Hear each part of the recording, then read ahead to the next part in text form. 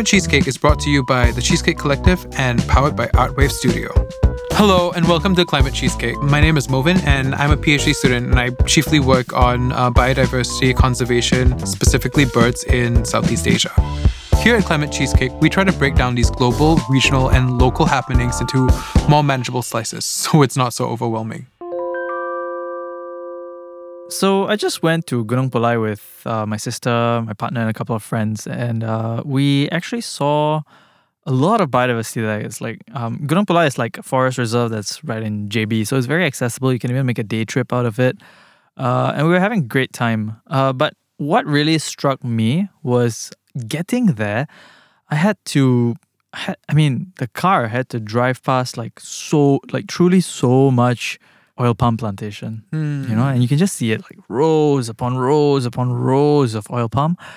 And you're just like, damn, I have to drive through so much plantation just to get to like a tiny sliver of... Yeah, I get what you mean. It's because it's almost disproportionate, right? You have to go through so much oil palm to get to a little bit of forest. It's obscene, but yeah. Yes. And what was interesting was because my sister is not like a nature-y person. She's right? not biodiversity trained. No, yeah, she's a theatre practitioner. Yeah, right. Okay. Yeah. So for her, you're driving past all this plantation. She's like, "Wow, this looks so beautiful," and my heart kind of sank a little bit because like most people don't I don't know if they see it as a problem. Like, do they know what is lost to get that plantation there in the first place? I think it's just because in part it's because like people are so far removed from nature, right? So like, what does nature look like? Especially in Singapore, because everything's manicured. But that's a different story. That's a whole other episode of this podcast. Yeah. But if we're talking about, but oil palm itself it kind of sucks, right? Can you live your life without using palm oil? You just can't. Cannot. Yeah. Right. Yeah. And it sucks because we both know, we work in biodiversity. We know like the biodiversity cost of oil palm, right? But like it's super efficient. It's the best, like in terms of like oil producing crops, it's the most efficient, right? If we wanted to switch to any other alternative, we'd have to like clear much more space for that. That was actually really surprising for me. Like to learn that that oil palm is the most effective crop. That was like a huge whoa moment for me because there's so much controversy around it. Right. Yeah. And the thing is, I guess it's also like sort of like this picture, right? Because oil palm is tropical. So to grow it, you need to grow in tropical areas, which often means like cutting rainforest, right? Because it needs water and it needs warmth. Yeah. So things like orangutans and elephants lose homes. But if you just grow, I don't know, like canola oil or something, right? You're clearing like temperate grasslands or whatever, like there are no orangutans, there are no elephants there. It's much less biodiverse. Yeah. But I mean, just in terms of like efficiency, oil palm is like way up there, right? Yeah. And like the thing is, it's getting more and more efficient because people are studying it. They're growing like shorter oil palm, more efficient oil palm. Oil palms that produce more fruit. Oil palms which have fruit with higher oil yields and things like that. So in a sense, it's getting more and more efficient. But at the same time, like I guess the difficult thing is that everyone, as in like the demand for it is growing as well. So just because like you can grow get even more palm oil per hectare or area doesn't mean that it's not necessarily going to expand, right? It's going to keep cultivation is going to keep growing. There's more of a sprawl, yeah. Yeah. And like, we know, okay, like for listeners out there, let me tell you, it's a green desert. It's very green, but you get very little meaningful biodiversity there. I love that term, green desert. I know. Yeah. It's haunting, isn't it? Yeah. So we in the region have so much biodiversity. Yeah. And we have so much endemism, which means like the things that occur here don't occur anywhere else. Right? And we're losing a lot of that to oil palm. Like I think the biodiversity impacts of oil palm are like the best studied. There are of course like a whole host of other social impacts like that are less studied, but let's focus on the biodiversity aspects today. Yeah. So the really, really interesting thing for me is that there's supposed to be like this sort of sustainable alternative, right? So RSPO, the Roundtable for Sustainable Palm Oil. Yeah, I remember that was like a big thing when like the haze kept coming back to Singapore, and people started paying attention to like certification, like RSPO, and then there were like some groups like PM Haze doing a lot of PR about this. So things like net zero carbon and things like that, right? Yeah. So basically, RSPO was this means of certification for palm oil. What does it which, stand for? The Round Table for Sustainable Sustainable Palm Oil. Yes. Okay. Basically, and it's just this means of like sort of certifying or giving like a assurance that like palm oil from a certain company or a certain plantation was sustainable. That's great. But no, it's not. Spoiler. Spoiler. Yeah, but the problem about that is really because there were issues with auditing and like there was difficulty in sort of understanding what exactly the certification meant.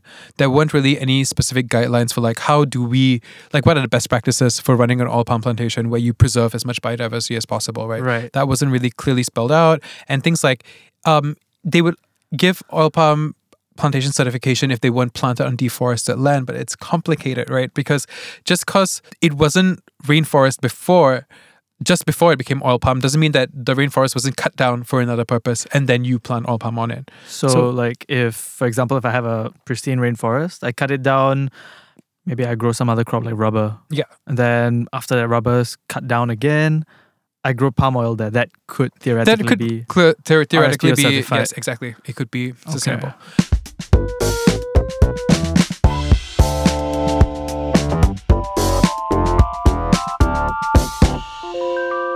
RSPO is still like, it's like in the works, right? Like, so people are constantly trying to improve the certification and get like a better handle on things. So that's still a work in progress. It's better very than recent. nothing. Yeah. Yeah. So it's still a work in progress. And like, I believe that it will get there, or like some certification for oil palm will come about at some point in time where, you can actually have standards that mean something, right? Yeah. But what do we do in the meantime, right? Because like we've discussed, you can't avoid it. You can't, there's no like certification standard, so you can't be a smart consumer and choose like like to only buy products from like sustainable palm oil. So now what, I know right? I've never looked for like RSPO certification or like any kind of certification that something I'm buying has sustainable palm oil. Yeah, exactly. So then what do we do about the biodiversity costs as well? Like let's talk a little bit about like like fragmentation. That's like something we talk about so much in so many contexts of our lives in multiple places. But so basically land gazetting is a complicated process, right? So areas that are meant to be protected, for instance, would be given statuses like national park. Mm-hmm. So those Nature areas, reserve, nature reserve, national park, those are areas that are not going to be chopped down for whatever reasons. But then forever, forever. But then you have other things like forest reserves, reserved forest that is logging. reserved for logging. Reserved for logging. Yeah, right. Or like like areas that gazetted for logging, right? It's a logging concession. Yeah. And in some cases, logging concessions, like after the company is done with them, the government decides, hey, no, you know what? We want to use this as a buffer reserve or something. So then we allow the forest to regenerate. Mm-hmm. And this is all across Southeast Asia, or is this more localized? I mean, I think it's something because oil palm is grown throughout Southeast Asia, but the biggest growers of oil palm are Indonesia and Malaysia. Okay, right? So there's that. But like land gazetting, this sort of like not all forested land that is currently forested is protected. It's like issued throughout throughout the world actually, right? Yeah. But the thing about logged forests is that logged forests can still harbor a lot of biodiversity. Yeah, right. Absolutely. So what happens now is that the logged forests tend to sometimes be buffer areas around these like good core like primary rainforests, right? So you have like the logged forest being slightly less high quality. Yeah, exactly. But it's still providing like defense from the elements, from intrusions. And habitat, right? And habitat for right? yeah. But the thing is, like, then we lose them, right? We potentially lose them over time. Yeah, to plantations. Yeah. And it's not just oil palm, I have to add. Like, it's other things as well, right? Like, it could be pulp, like acacia, eucalyptus plantations for pulp and stuff like that. But oil palm is just so happens to be the biggest one, biggest one, and also happens to be able to support the least biodiversity of all of these various types of plantations, right? And these are like empirically proven, right? Like studies have shown this. Yeah, it's a dead zone. Yeah, like it's a green desert. Green desert. Yeah. And this is empirically proven. So like, if we have these forest blocks that are sort of separated in this matrix of oil palm, then that's bad. Because we know that small forest blocks are worse for biodiversity than big blocks. And like areas that used to have connections between them are now cut off by plantations, right? And plantations of especially or exceptionally low quality habitat. So then how? What do we do? Right? So what are the answers? There's no answer, right? Maybe to provide like a kind of an analogy, like I live in Sime and I live in Clemente, which is like on the opposite side of the country, right? Yeah. So usually you and I would be able to Because get there's across MRT. each other There's the using MRT, right? So the MRT is the good forest, Yeah. right? But then let's say one day, for example, There's a palm oil plantation right through the MRT. I was going to say breakdown, but Okay, yeah, that yeah. works. Yeah. Yeah. There's a palm oil plantation right manifests in the Like, middle it of just- the MRT yeah, tracks. and then like and it's low quality habitat, and I can't pass through it. It's like And, I and, can't and pass so through we it. can't Yeah. get across to each other. Yeah, And so we well- have these two localities, Tampines and Clementi, that And are then not we never connected. meet and our friendship ends. It's tragic. Okay. It's Let's keep it tragic. professional, Movin. Anyway, so that's kind of like that's how it sort of impacts like wild animals, right? Like when you have oil palm in the way of two big forest blocks, these animal populations never come into contact with each other. And if these populations are below a certain size, then they might go extinct, right? For a bunch of reasons. Like Yeah. just randomly, like a random disaster comes by, Yeah. the population's wiped out, that population goes. That just makes sense. Yeah, exactly. So by having some connection between these forest blocks, right, or facilitating a connection between these forest blocks, we sort of like prevent or stay extinction in a sense, right? We reduce the risk. We of reduce extinction. extinction risk. Yeah. So how do we do that when there's oil palm in the way? Yeah. How do we do that, Movin? Well, I mean, like, so there is an emerging field of study, or like people are studying sort of like these things called riparian corridors. So rivers often cut through, water bodies cut through oil palm plantations, and rivers, how to say, rivers are sort of like ancient features of a landscape that move, across like huge regions, right? Yeah. So rivers sort of connect complete disparate, like Aquatic rivers are like connectivity. MRTs. They're like the MRT system. Yeah, so exactly. a frog would be able to get from Exactly. one end to Fish, the other. yeah. A fish would be able to get from one end to the Exactly. other. Yeah. And so by maintaining or sort of like keeping the forest along these waterways, you Yeah. can actually sort of facilitate connections between these blocks of forest, right? Yeah. And so that's things people are studying. So like anything by the river, it's called riparian. So these are like riparian buffers. Mm. Like, so anything that you have, like 20 to 30, I think right now, most people recommend about 20-meter buffer on either side of your waterways, right? But Mhm. there's a very, very recent study, I think just came out like this year or last year, which shows that that's not actually adequate. So they compared the biodiversity, the fauna communities for like a whole bunch of things, for dragonflies, frogs, fish, small mammals, large mammals, birds, all of these things in areas in palm oil plantations with no buffers, with some buffers of varying thickness, right? Mhm. And with logged forest and pristine forest. So what came out best? Basically, Obviously, the you- pristine forest. yeah, because pristine forest is Yeah. best, right? Yeah. But like, What came second? I mean, Logged forest. the slightly logged forest that Okay. was allowed to recover. Okay. But like the buffers, actually, for some groups, the buffers were comparable to like the logged forest, right?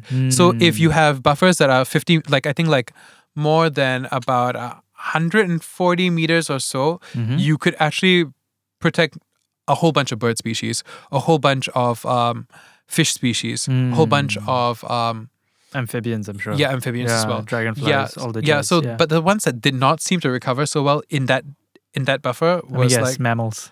big mammals. Small Yeah. mammals were okay. Large mammals. So you can't get an elephant Yeah. because it's too small. But oddly enough, dung beetles. Dung beetles. Well, I mean, that yeah, makes sense, it right? makes sense, They're but, reliant like, on mammals. Yeah, they would be reliant on mammals for the Yeah. poop, right? The poop. So no big mammals, no dung beetles. Makes sense. Yeah. But that's just not a connection that's very obvious. Okay, so basically we have a semi-solution, right? We have a semi-solution where like buffers might, like riparian buffers might be helpful. For large mammals, I think you need a buffer that's like 270 to 400 meters. So that's like inconceivably thick. It's like practically a forest. Yeah. But yeah, I guess I hear your question. I get where you're coming from, which is like, who wants to pay more money for it? Exactly. Yeah. Right. This is going to cost money to do. Yeah. So I mean, typically, like in areas that gazetted for two oil palm companies, not the entirety of the area gazetted cannot grow oil palm anyway. Yeah. But these areas that cannot grow oil palm right next to the waterways, not always, right? No. Yeah. So there needs to be a demand. Yep. There needs to be a demand from both the customer as well as from like businesses at large that use these And things. government. And governments as well. Yeah. So I guess it sounds like there needs to be both top down and bottoms up push to shift away from this kind of unsustainable agriculture towards something that I guess mandating that these areas be used in a certain sustainable, more sustainable way. And more work Mm. and better understanding like what animals require to survive in oil palm plantations so we can make those requirements legal requirements. You know what I mean? Yeah. And So- also, I guess, protecting forests that we have from being exploited like this. Yeah, in the future. exactly. Yeah. So sad story, and we don't have all the solutions, but I guess there are some bright spots of light. So okay. Yeah. So I hope one day I can maybe bring somebody else down to Gunung Pulai and hopefully not. And maybe you'll see oil palms, but by the waterways you'll see at least 150-meter buffer of forest. That Right? Yeah. That's a bright and rosy future ahead Yes. of all of us. Thank you. Very nice. Climate Cheesecake is brought to you by the Cheesecake Collective and powered by Artwave Studio. You can find us wherever you get your podcasts. You can find us on Instagram at Climate Cheesecake. Go follow us. To find out more about the references mentioned in this podcast, check out Climate Cheesecake on Instagram, and additional links and references can be found on our website, artwave.studio/climatecheesecake.